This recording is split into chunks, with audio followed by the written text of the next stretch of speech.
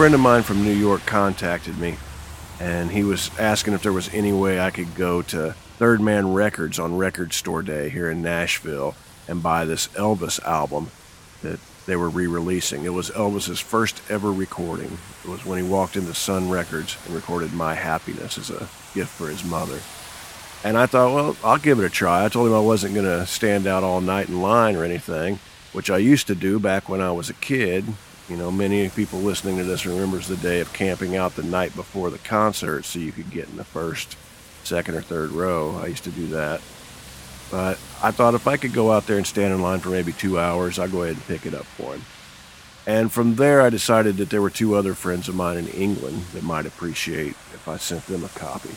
I wasn't going to buy one for myself because I'm not really a collector. I went there an hour before they opened, there at Third Man, and stood in line, and then when they opened up, the line moved quite a bit. There was a really long line when I got there, probably 6 or 7 blocks long, but it moved quite a bit when they first opened, and I thought, all right, I'll get in maybe 2 hours. 2 hours go by, I'm still standing there. 3 hours go by, I'm still standing there, and there's a lot of homeless people who showed up, these drunk homeless men, and they were all laughing and pointing at all of us in line.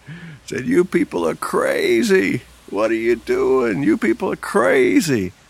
And I think they were right. But I stood there and I thought, I'm going to buy this.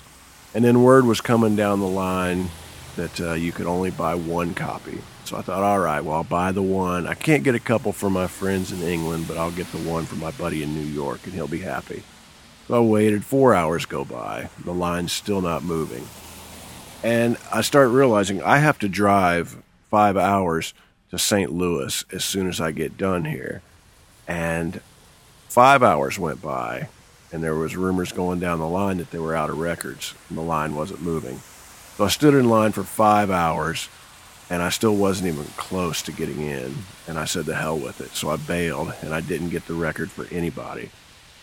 But I drove to St. Louis, and when I got there, my best buddy Todd was waiting for me, and we met up at Euclid Records, and we saw the Bottle Rockets do an in-store there. My buddies at Bottle Rockets. They'd contacted me and Todd and asked if we would take some band photos of them. They were fans of our photography. And I don't do band photos, Todd does, but I don't do that sort of thing. But the Bottle Rockets, they're my buddies, and they've been really, really good to me over the years, so I wanted to hook them up. So we spent all the next day, down on the riverfront there in St. Louis, just hanging out and taking pictures of our buddies. It was a really, really good time.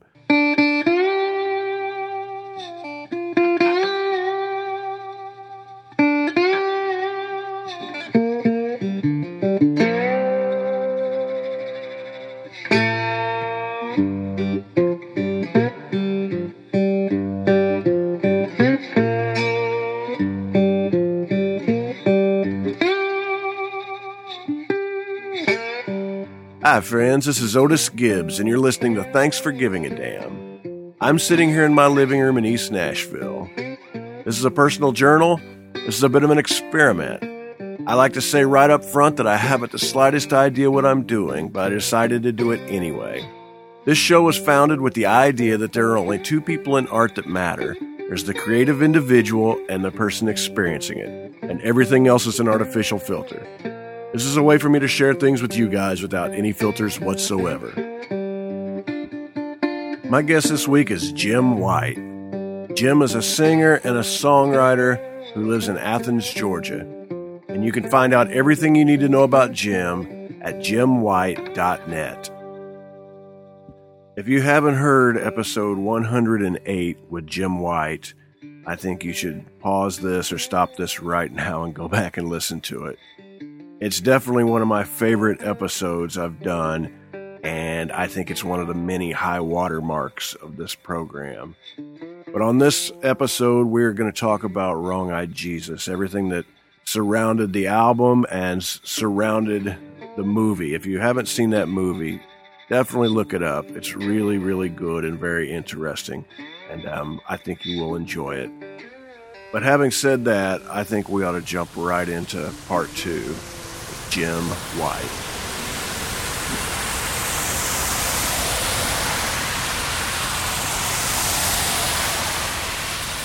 Well, I used to watch cartoons. You know, after wrestling or before wrestling on Saturday morning, we would watch the old cartoons, and there was always a hillbilly that was blue running around the cartoons. And like the Walter Lands and the early Disney cartoons. And I always thought that was some cartoonist was taking some LSD back in the 30s or 40s or something.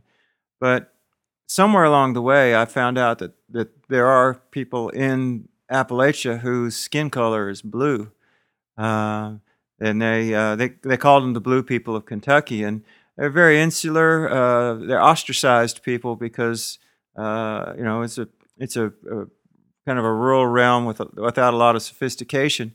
So anybody that's different like that was frequently put aside from the rest of the people because they were different. And, it's like having I had a girlfriend who had a wine stained birthmark on her face, and she was told in her Pentecostal church that it was the mark of the devil. So I think the blue people were treated as the devil's spawn, and they ended up kind of keeping to themselves in the hollers of Kentucky.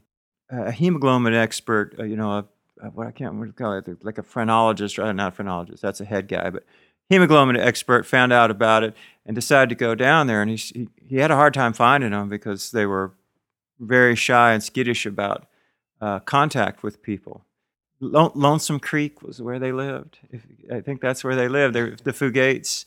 And he eventually tracked them down and talked to them about their condition and took blood samples, and then went back to his big fancy laboratory and tried to find out why their skin was blue. Clearly the blood underneath it was blue. And he did a lot of research, and then he found out in Russia there was a very similar issue, and Russian scientists had decided that there was an enzyme missing from their blood, just one enzyme. So he found a way to fabricate that enzyme. I don't know how you fabricate an enzyme, but he did.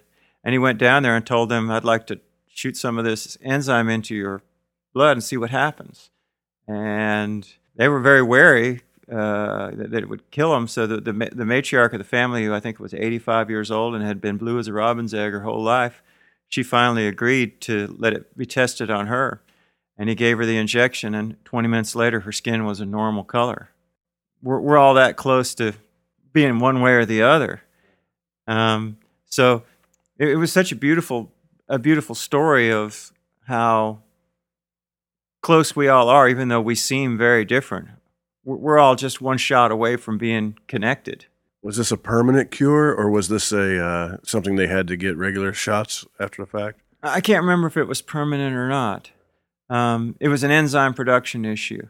The two families, the Fugates were one, and I can't remember the other one, but when the two families got together, they just happened to coincide with genetic markers that created this aberration in their blood enzyme levels. With David's handshake into the world, suddenly people understood me. They didn't understand me before, but when they saw I was a protege of that guy who sort of acted like me but did it in a really cool way, I was suddenly viable as a person. And it was such a strange swing from being almost a pariah to being a darling. It was kind of confusing.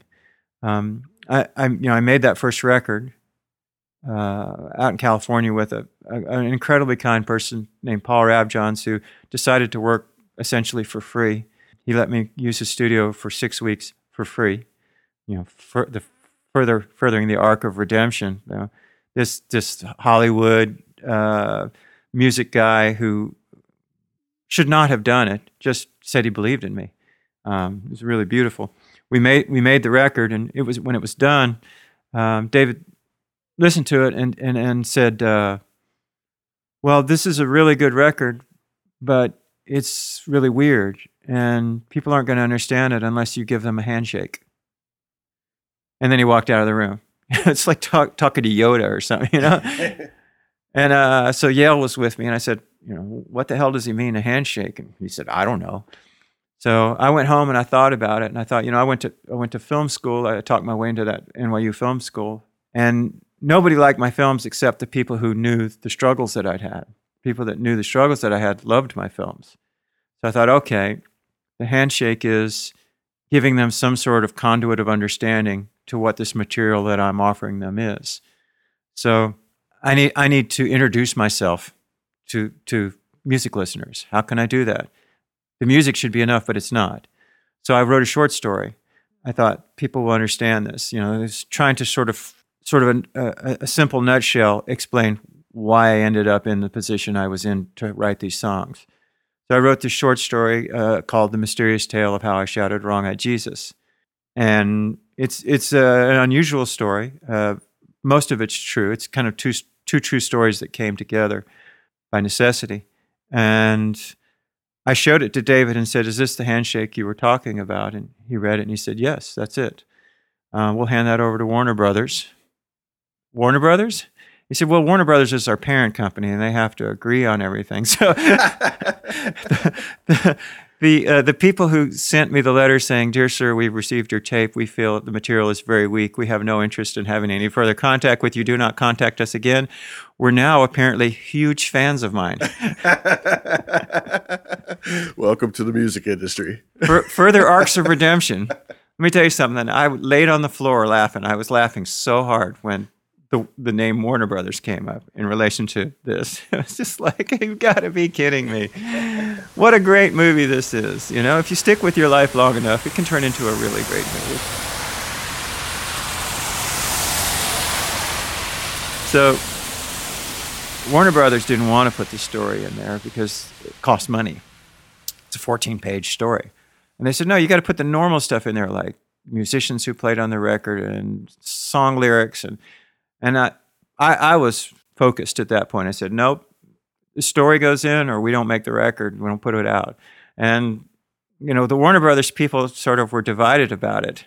You know, here I am, Warner Brothers is dividing into factions because of this thing I've thrown into their spinning spoke, the little stick that I threw into the spinning spokes of this giant music corporation. And eventually we won, and it got in. The story got in. Off it went into the world, and these British filmmakers read the story and decided they wanted me to write a feature film for them. So they contacted me and said, and, you know, I have a degree in filmmaking.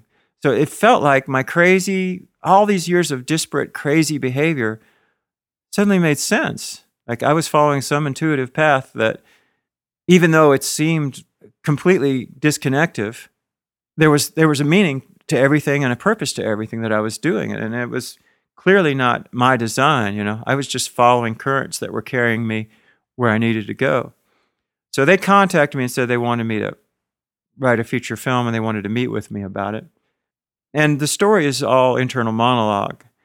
And I know enough about making films to know that internal monologue is very hard to depict cinematically. So I said, well, that's really not a good idea. And I think, you know, I was just trying to be honest. And I think that, you know, in the Hollywood culture, if someone says they want to take a meeting with you, you put on your best suit and your cologne and you go and you take the meeting. And because I resisted, that made me more attractive.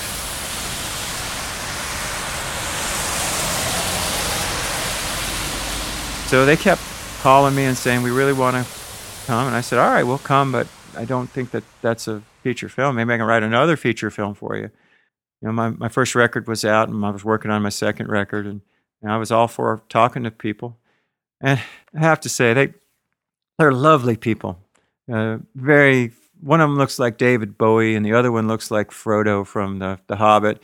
And they're a really unlikely couple. They're both of them smart and funny and offbeat. And so they wanted to explore the South a little bit before they talked to me, so that they would have a foundation for their discussions. Because they love this story about this weird religious experience I had when I was a teenager.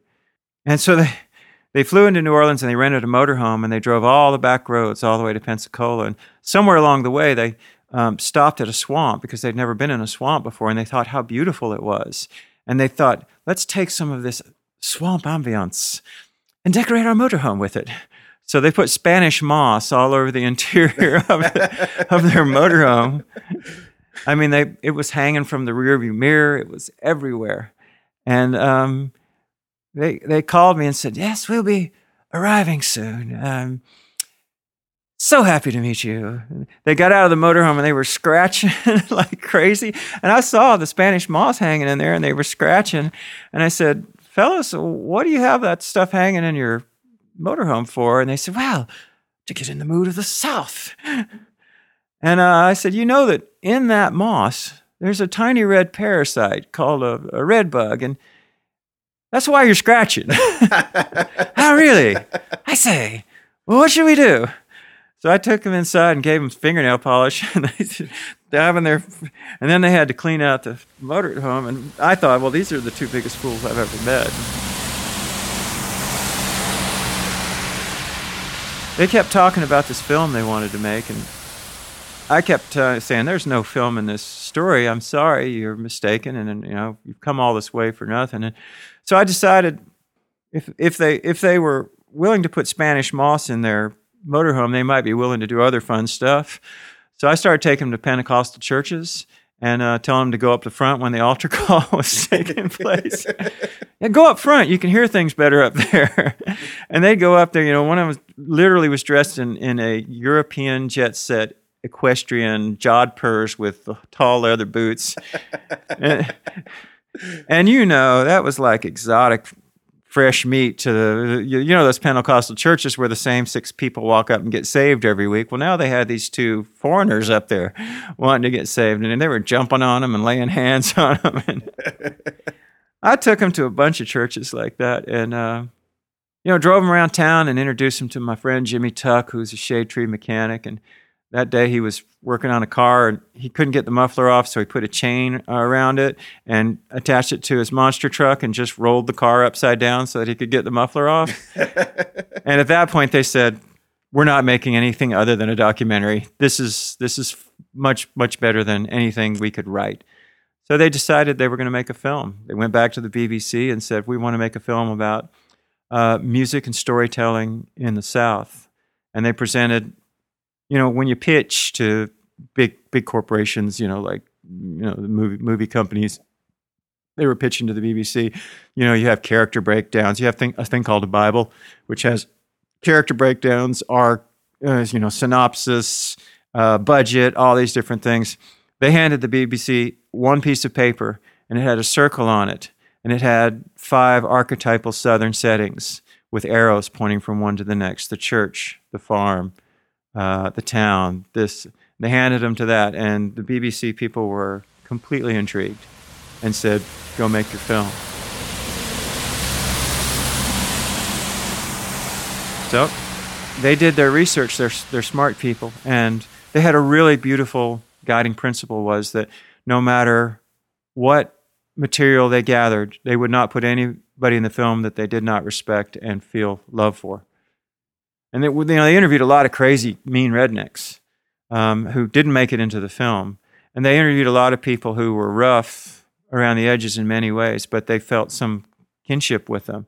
And the film is all about, it's their love letter to the South. People frequently mistake that I made the film. I didn't make the film. If I'd have made the film, there would have been all this crazy talk like I'm talking now.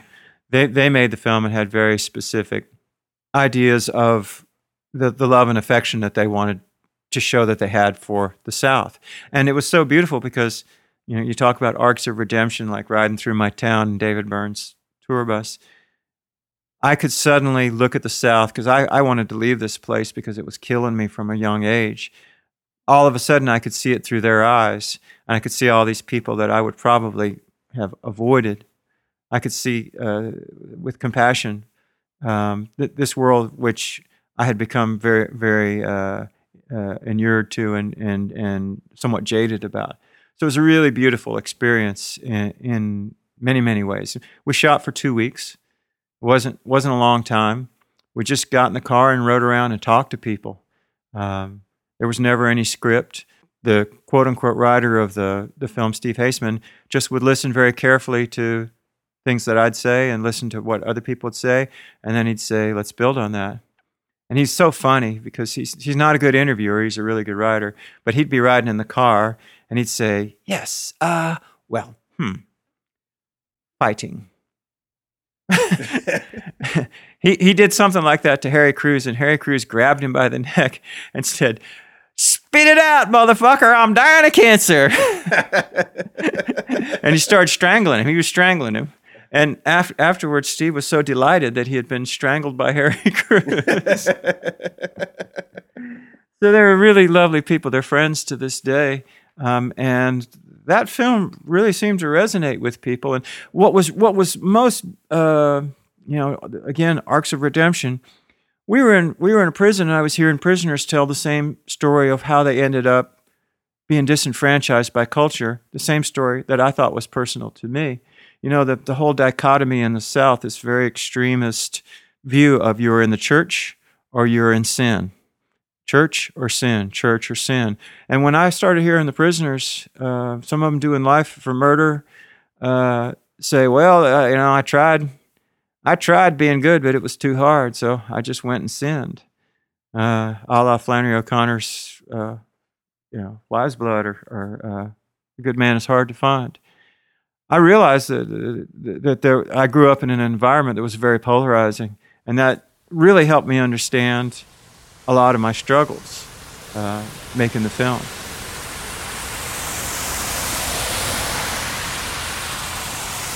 Well, the filmmakers, they were funded by the BBC, so they were beholden to them. BBC wanted David Johansen in the film, and filmmakers didn't feel like he fit because he wasn't a Southerner. He's from the New York Dolls. But he had done that Harry Smith anthology, and it was very popular at the time, and they thought that it would be a good idea. So they insisted that he appear in the film. Filmmakers just wanted to put musicians in there that they liked. So they loved the Handsome Family, and they loved Johnny Dowd, and they loved me.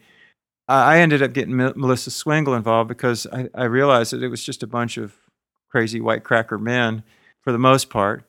David Eugene Edwards, talented musicians, but there wasn't a feminine voice in it. So they wanted to get Cat Power in there, and they chased her around, but never could find her. And I knew Melissa Swingle from Trailer Bride. I don't know if you remember that band. And she was interesting.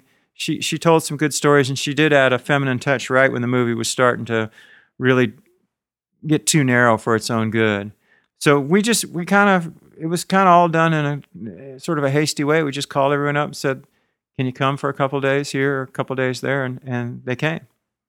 And it was interesting touring around with it, taking it all around the world. The best question we ever got asked, because there was Q&A after the movie. People are very interested in and drawn to the South. It's sort of like the soul of the nation in a way.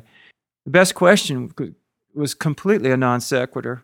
At Tribeca Film Festival in New York, after it was over, people were asking, well, why are there no African Americans in it? Why is this?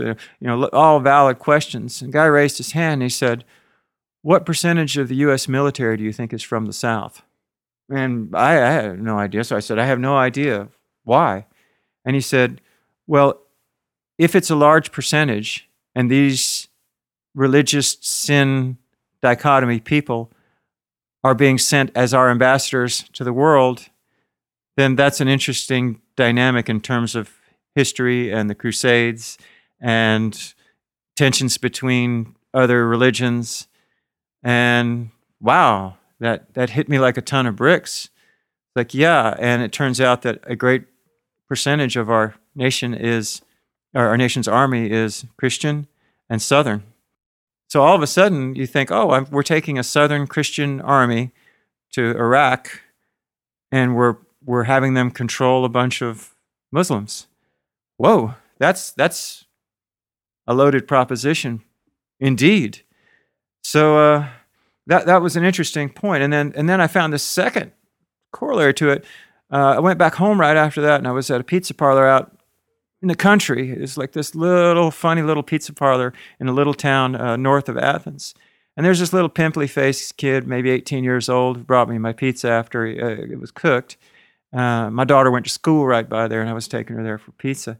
And I tried to talk to everybody, and he handed me the pizza. He looked kind of glum, and I said, "What you so glum about, man?" And he said, gotta leave home a couple days. And so I said, "Where are you going?" And he said, "Oh, Army. I'm going to ship off to Iraq in a month. And I said, how come you doing that? That was when the Iraq War was raging. How come you doing that? He said, I got caught stealing a car. Judge told me I could either spend 2 years in the joint or join the Army. And I said, wow, is that common? He said, oh, yeah, it's pretty common. You got your choice, the Army or prison.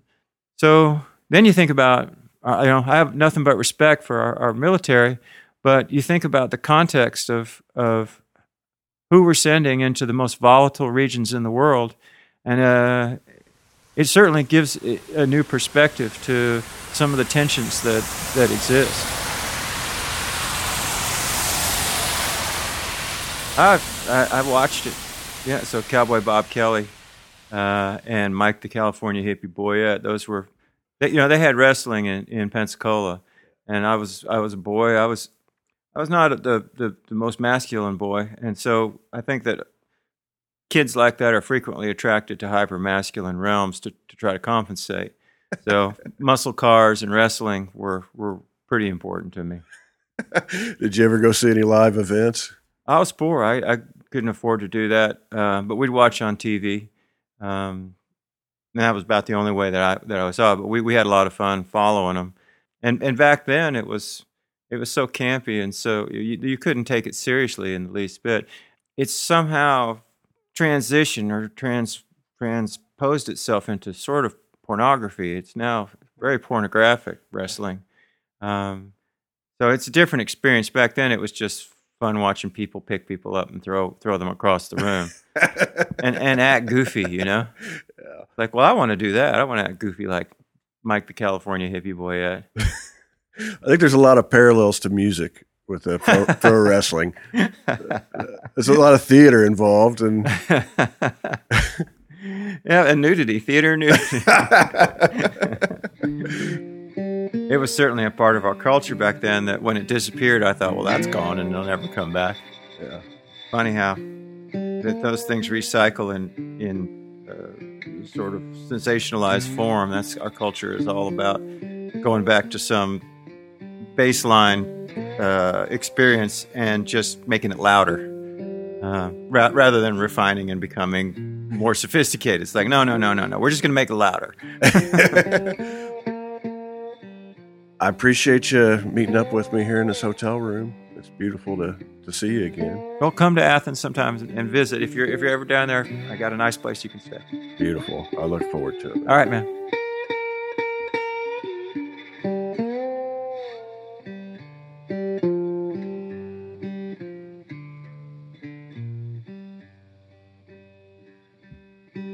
I'd like to thank everybody for listening in, and I'd like to thank Jim for meeting up with me in that hotel room in South Nashville.